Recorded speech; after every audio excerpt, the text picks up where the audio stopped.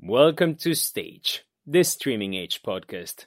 This is it, our very last episode of Season 1 on Stage. We will be bringing new commissions, new artists, and new ideas in no time, so stay tuned for Season 2. Today's podcast is the second part of a very special delivery, so if you missed the first one, you might want to go back and listen to it first. Our guest journalist is Juan Canela, who takes us deep into the underwater world of artist Eduardo Navarro, transdisciplinary duo BaRiya, and their animated octopus goddess Octo-Durga.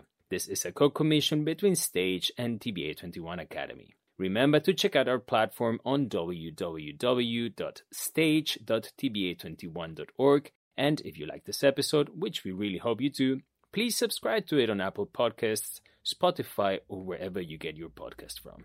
Don't forget to share it with your friends, and if you have a minute to spare, please do leave us a review. Without further ado, this is Stage.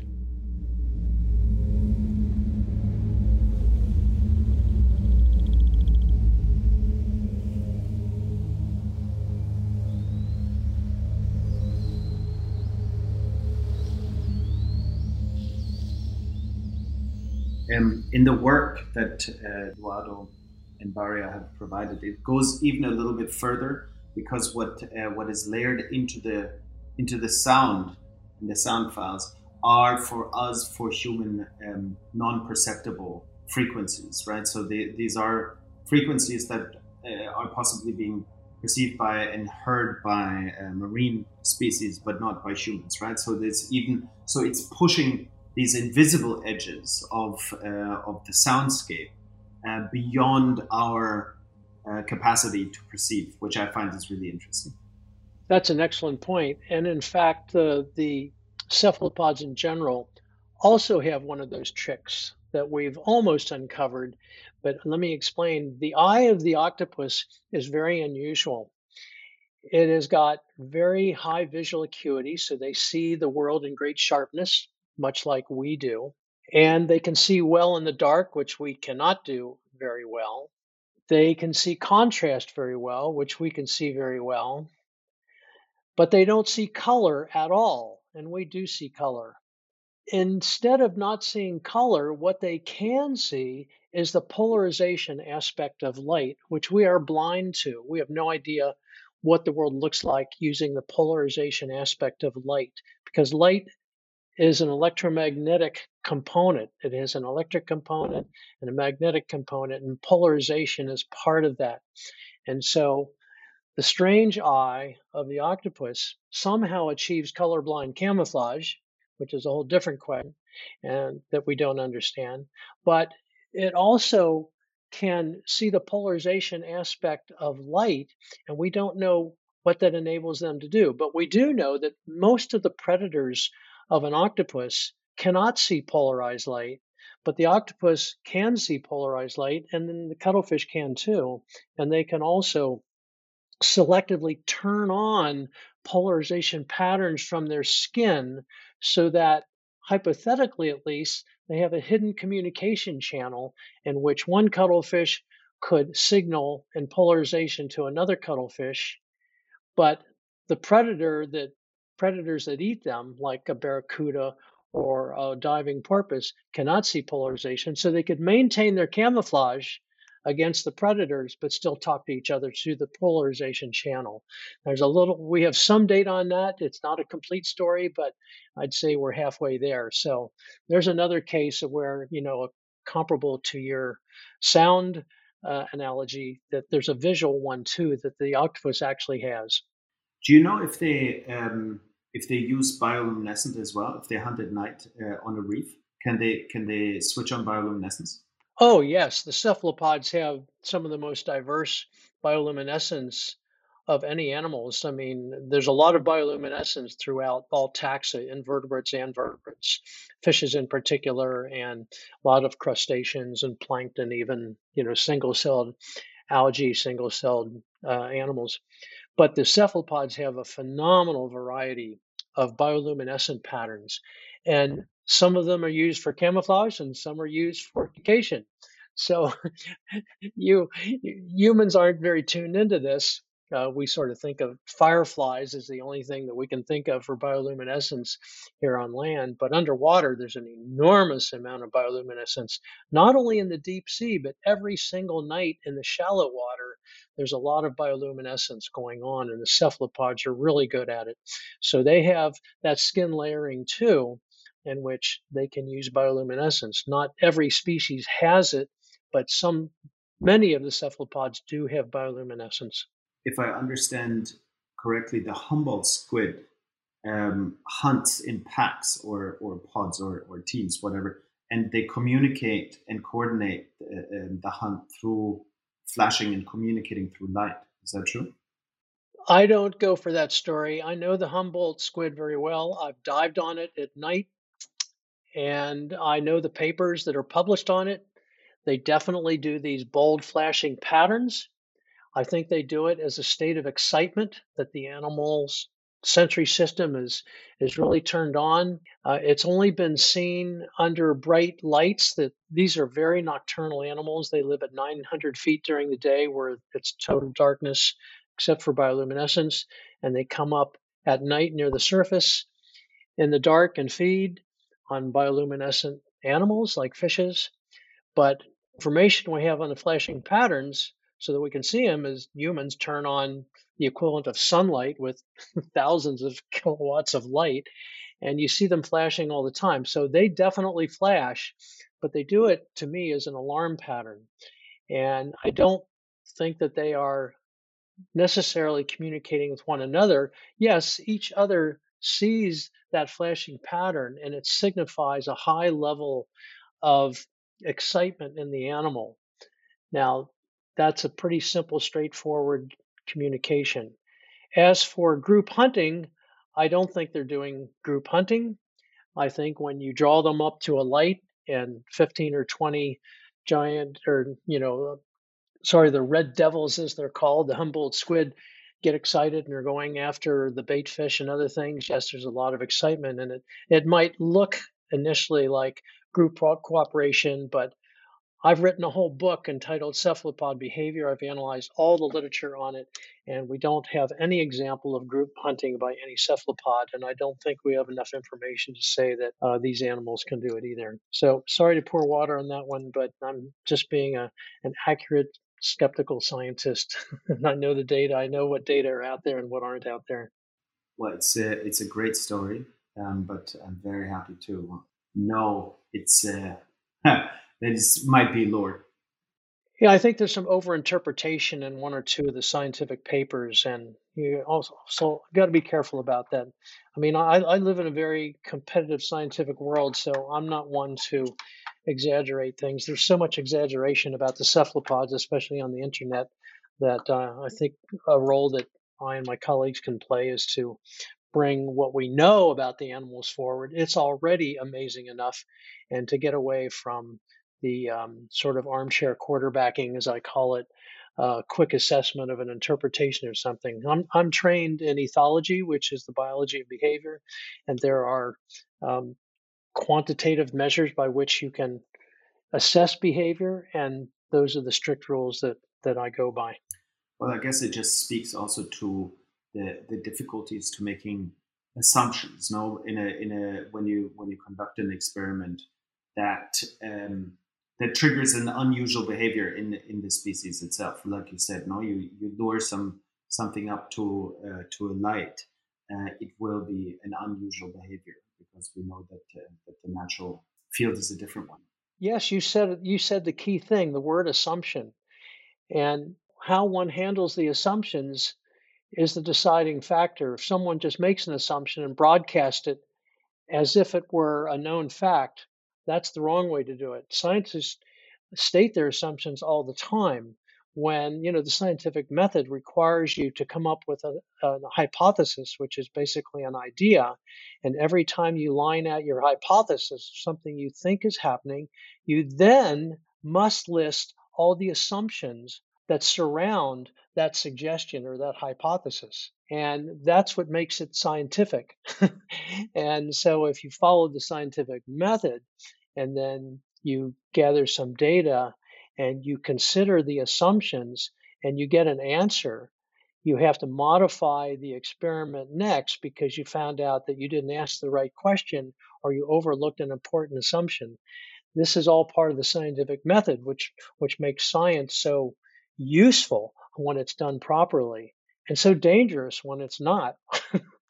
So, I guess this is for you. This poses quite a difficult situation because you are a diving scientist in the field. So I guess it's a lot easier to adapt your experiment in the lab where you control the situation. But when you're in the field, you kind of have to operate within a completely movable, changeable set of parameters.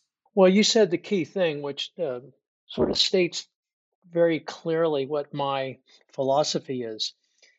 I have conceived or received all of my best intuition and ideas while I am diving, while I am immersed in the sensory world of these animals.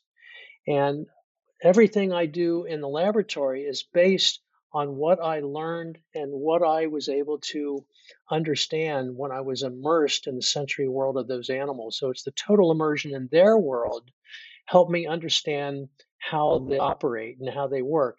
I go into the laboratory only to cut down the variables and ask very specific questions. But I've never gotten my highest intuition out of the laboratory experiments. I've always gotten it from the field. And I think that's really important because humans tend to think too much in the sensory capabilities, or shall I say, the sensory constraints of humans. We think we have the best vision around, but we don't. There's much more light information for color and pattern available out there that we cannot see. We don't see any of the ultraviolet. We don't see at night, and we don't see polarization. Those are just a few examples. So this is not what the world looks like. You and I see it. It's only there are other animals that see it very differently. So I think it's important to go out into the world and find out how it's really working if you're going to study those animals, and to put into perspective what you can learn from the limitations of the laboratory experiments. Because you're taking that octopus and you're putting it literally almost on a different planet when you put it in a laboratory tank, depending on how you design that tank system. And so the advantage that I think we have in our lab is that from our knowledge of how and where the animal lives in nature, we design our laboratory tank systems to provide the key basic elements that those animals need and use every day in their environment.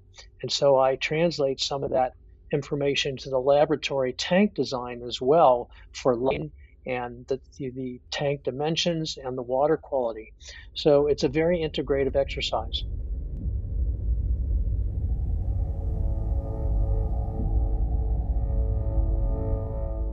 Roger, for the department within TBA21 that I direct at the academy, our mandate is to foster a deeper understanding of and relationship to the ocean through the lens of art, but combining and bringing together other disciplines and knowledge systems, sciences, indigenous knowledge systems, legal systems, and so on. Right. So I think, or what you just said made me think of the understanding of our limitations, right? Our sensory limitations is also, and makes me think of the kind of the impact that we very often have on environments that we really are not aware of, right? There are the immediate impacts, which I guess are clear and therefore also so popular, like plastics in the oceans and so on. They are the slow burning, slow changes that are a lot worse, like acidification, temperature, and all of these things that are so difficult to relate to because our sensory system is not attuned to it, right? And therefore taking responsibilities for actions and dealing with the consequences is so difficult because it lies so far outside of our personal and then also the perception of the species, no? Well, what you said is very profound and very true. And I really admire your grasp of that situation. It is a real pity that we can't get the leaders of our country, but individual citizens to understand this and to pay attention to nature and realize that we're just one species on a planet full of other species, and everything we do has an effect on it. The humans are having a devastating effect on the planet in so many ways I wouldn't have time to list them all. But humans are just not tuned into that. Anything we can do to help them understand it, like your project, and I mean, this is almost the only reason that I engage in these kinds of activities and do things like TED Talks, so that we can get some information out there, so that at least some people will listen and start to tune in to the planet we live on, and the air we breathe, and the water, and what we're doing every day, and how it has sometimes deleterious effects on fundamental things like water and air, and not to mention all the animals that we depend on.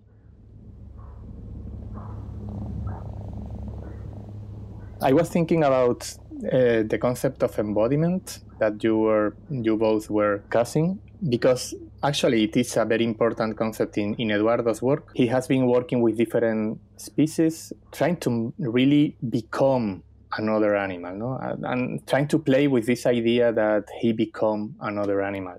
I remember a work he did some years ago with turtle, no? With the turtle, trying to become a turtle and trying to perceive the world as a turtle with this extreme different temporality. And I think this is connected with what you were discussing now about how, as humans, we try to understand the world through our lens and through our time frames and etc. And this is one of the aspects of Eduardo's work that I think is very interesting, that he really tried to not to represent or not to perform or not to another animal, but to become, no? And this is a very important aspect, I think. And then I was thinking in all these layers that the project Octo-Durga has, and that you were speaking before, and the collaboration with the collective too, that bring also this kind of, in Eduardo's work is always this kind of spirituality, but in this case maybe it has still more, and how they try to create this octopus indigenous ancient Indian goddess, no? So, Roger, thinking in this idea of the octopus as an emotional deity, because as we spoke before also, this project has a lot of an emotional tool to overcome these difficult times. What could you tell us about the octopus and its emotions? Is there in its cognitive process any affective part? Or this is something that we as humans put there? Well, this is a very difficult question. It's difficult to figure out a metric to measure and prove emotion in such an alien creature, but several of us have been trying very hard. And what we do know now is that if you look at 10 octopuses, either in nature or in the laboratory, each one of them will react differently to some degree to different circumstances. So we know that there are shy octopuses and there are bold octopuses. So that says something about emotion right there, or what some people might call personality. The real word for that is a behavioral syndrome. And so the idea of emotional deity is a very much a human one, and I find it hard to relate it to an octopus. But what we're really after is trying to understand the cognitive processes that a cuttlefish or an octopus has. And once you understand its cognitive capabilities, you can then bring into that some emotional concepts or even data, perhaps. One of the big questions is, does an octopus feel pain? And pain, by its definition, has an emotional component. But trying to understand the emotional component in an octopus, there are no experiments that show that yet. Now, maybe there will be. We know these animals have long-term and short-term memory. Their spatial memory is phenomenally good. We know that they sleep and have REM-like sleep. REM is rapid eye movement sleep, and there seems to be dreaming going on. There's dreaming going on that shows different emotions in humans. Maybe that shows emotions in a cuttlefish or an octopus, but we don't have any way to measure that yet. It's a shame we can't talk to an octopus and get a verbal answer. That's how we figure this out with humans. We also put electrodes in the brain to measure that, and those electrodes in the brain those experiments haven't been done yet with REM-like sleep or some of the other things that we know that an octopus can do. So we're lacking in our knowledge about emotions in an octopus or a cuttlefish, but we do know that they can do some extraordinary things like even future planning. And this is really, the data are just coming out, and this tends to make you think, okay, if they can do some of these really difficult learning and memory and conceptual things like future planning, then it means that that complicated brain might be doing things similar to what primates and humans do, in which emotions are shown. Yeah, there are some emotions. An animal that gets, threatened quickly by a predator flashes a kind of threatened, startled display in the skin, which could be considered an emotion. It is a signal of alarm, and that is an emotion. So yes, there is some emotion shown in the cephalopods. It's just that we don't use those mushy human terms because they get mixed up the same way the word intelligence does, and we try to think of intelligence of an octopus in terms of human IQ test or other totally inappropriate comparisons.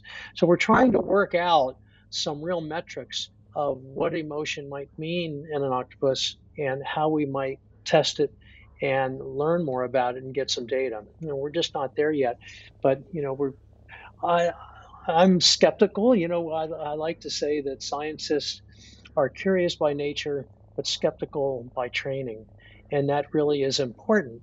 And so I think that there are things that these cephalopods can do that it showed a kind of embodied emotion. I I think that's the key thing. I mean, we've talked a lot about embodiment, and I really think that's a key concept.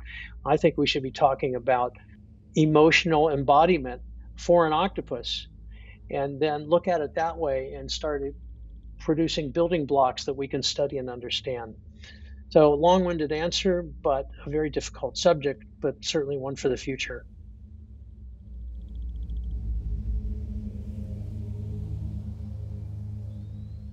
Roger, there's this test about self-awareness, no, where you put a mark onto an animal, a species, and put them in a situation where they can face a mirror, and then the question is, if this animal tries to remove the mark, then there is self-awareness, right? The test is questionable, but I would just wonder if with an animal that has such an aesthetic understanding of its surroundings and reproducing these surroundings through his body in color and texture, have there ever been tests with this awareness tests with octopus or cuttlefish?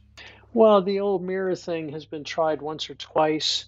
There's just almost no experimental work done on it. The results were questionable. I mentioned earlier that I recently finished the second edition of a book called Cephalopod Behavior, published by Cambridge University Press. In that document, which I wrote with John Messenger in England, we reviewed over 1,000 scientific papers that are published on cephalopod behavior, and we could not find any compelling data along those lines. I think it has to be studied in more detail in the future. Unfortunately, there are rather few people studying these elements of cognition and awareness and intelligence in cephalopods. And it's very difficult to get grant money to study these subjects, believe me.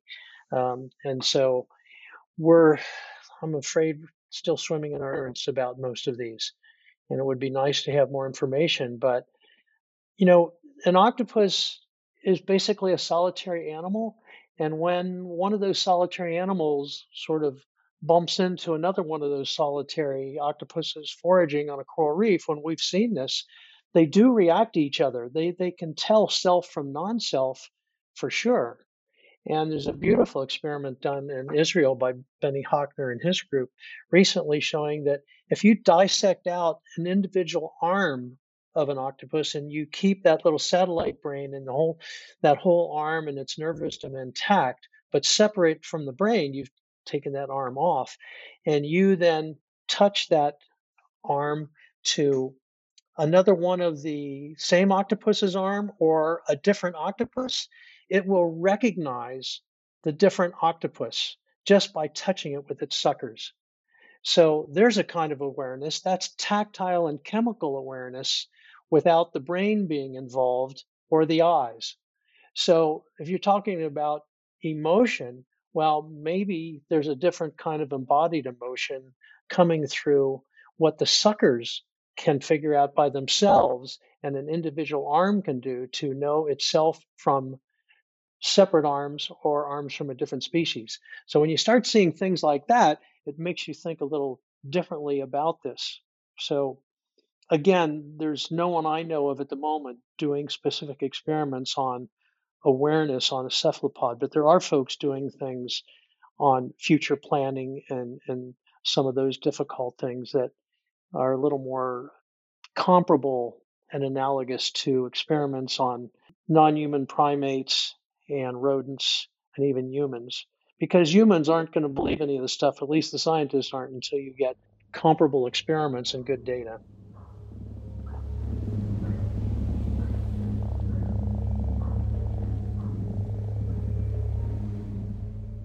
One, I think to your point, right? The characteristics, the physical characteristics of cephalopods they're so extraordinary, right? That this forces you already to activate imagination in a way that is so super productive in the minds of playful artists like Eduardo.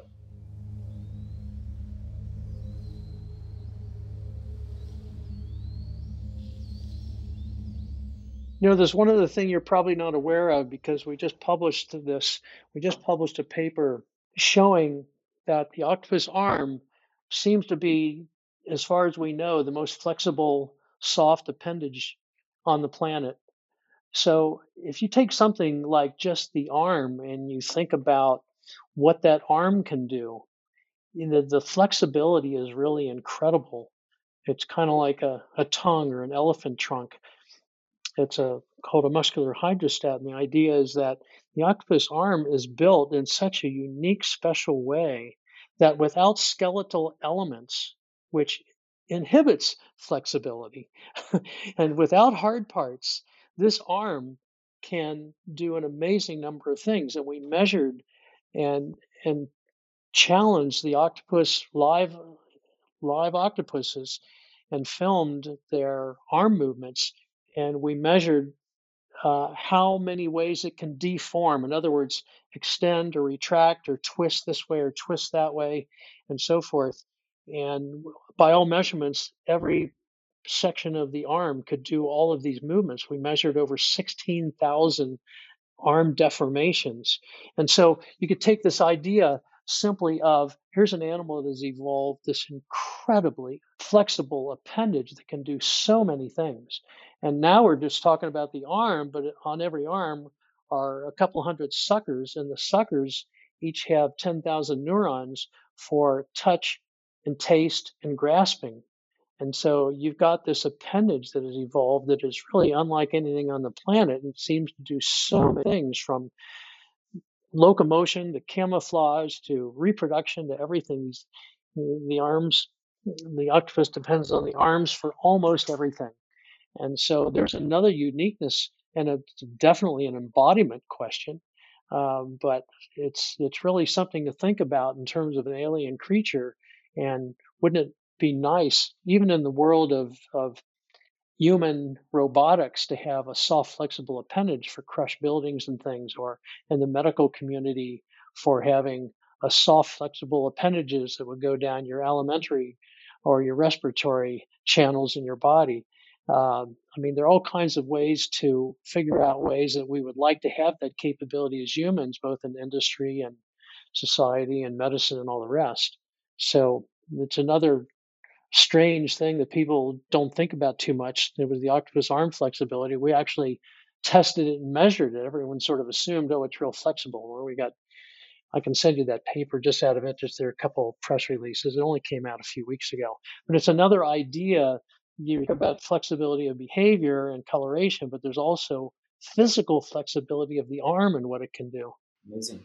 In terms of evolution, and you might have talked to this before, but there was always a correlation made about the size of the brain, longevity of the species, no, and kind of social behavior to develop kind of complex behaviors, and I guess the development of the brain capacity as well, right? So, like you said, the octopus is a solitary being that doesn't live long, yet has clearly developed this incredible brain and capacity.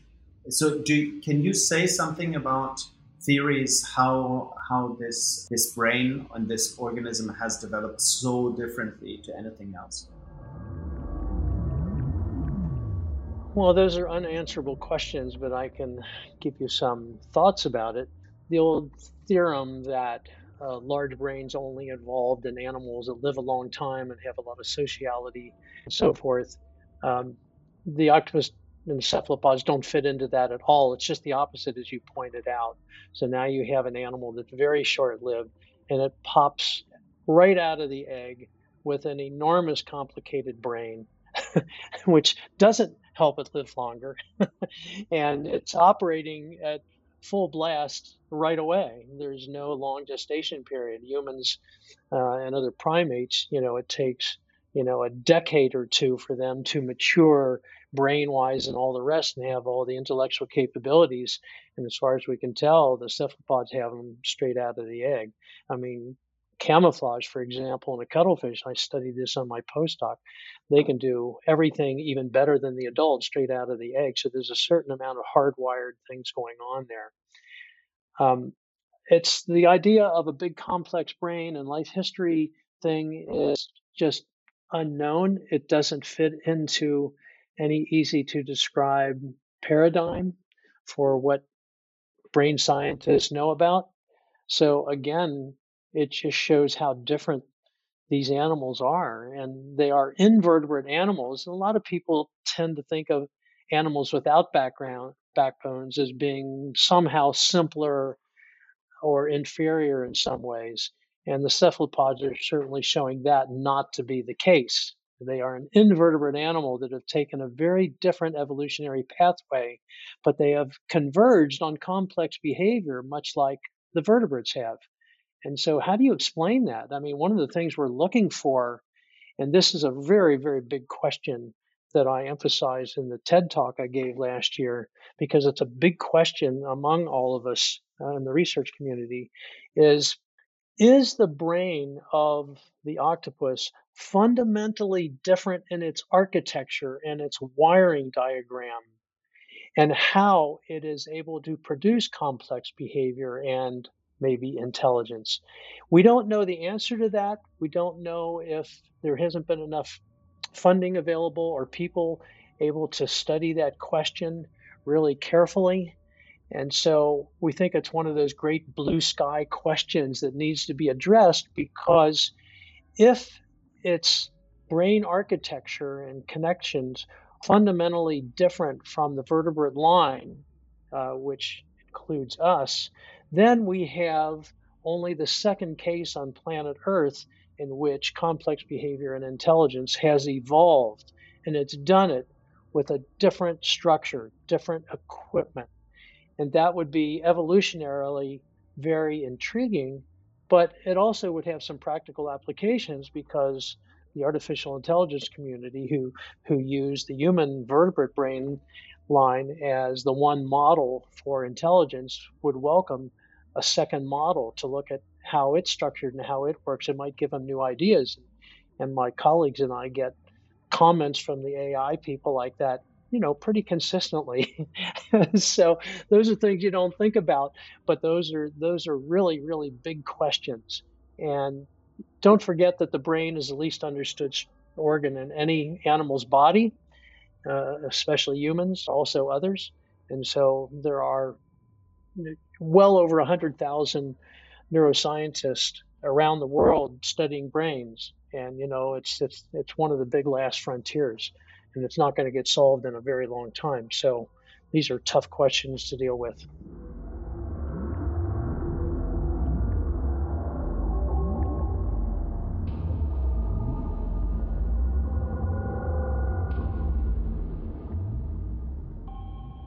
It was amazing to have this conversation. I think this encounter between art and science makes clear why these kind of relations are meaningful nowadays, and why an amazing creature as the octopus and its biological complexity, it's the perfect match for artists as Eduardo or BaRiya, no?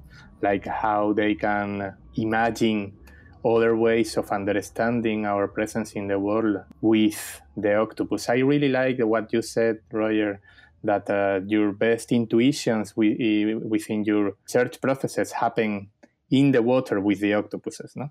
And I believe this is very meaningful, that we have to think with animals and not think just about animals as humans, no? And maybe be able of going out of our body and embody other animals like Octo-Durga did. So I would like to thank you for this amazing conversation. If you want or you have anything to add, you can do it, of course. Well, I have only one thing to add, and that it's been a real pleasure to meet and speak and brainstorm with you, Juan, and Markus. This has been a lot of fun. So thanks for the feedback and the opportunity to be here today.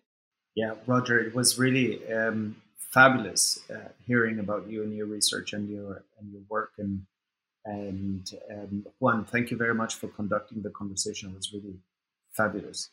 I have one last question, which maybe is on or off the record, but how do you feel about eating octopus, Roger? Well, I do eat them. It's very, very rare, though, and so I do like them. I'm eating them less and less. I do eat squid in particular, and the reason that I eat more squid is that, first of all, they're very numerous in the ocean, and there are no signs that squid fisheries are being heavily impacted by fishing, although every other species in the ocean is being negatively impacted by overfishing. But the squid, because they're so mobile, seem to be doing better. So that's basically, the reason. But, we always talk about how smart and ingenious and wonderful and emotional the cephalopods are. But, when I give scientific seminars and lectures to students and so forth, I often bring up the idea that some cephalopods are dumber than dirt. And what I mean is that there are some cephalopod species that are, by most measures, exceptionally boring and simple. And there are 700 known species, probably another 300 out there that we don't know about yet. And there are some cephalopods that really are uninteresting and don't do very many exceptional things. Everyone dwells on the exceptional cephalopods, but not the unexceptional ones. So because I know there are some unexceptional ones, I'll eat those species on occasion. So there's no scientific correlation between intelligence and taste.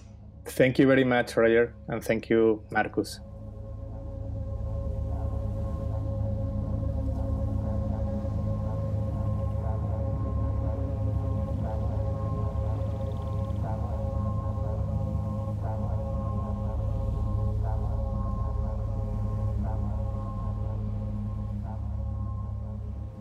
Stage, the Streaming Age podcast, was brought to you by Thyssen-Bornemisza Art Contemporary.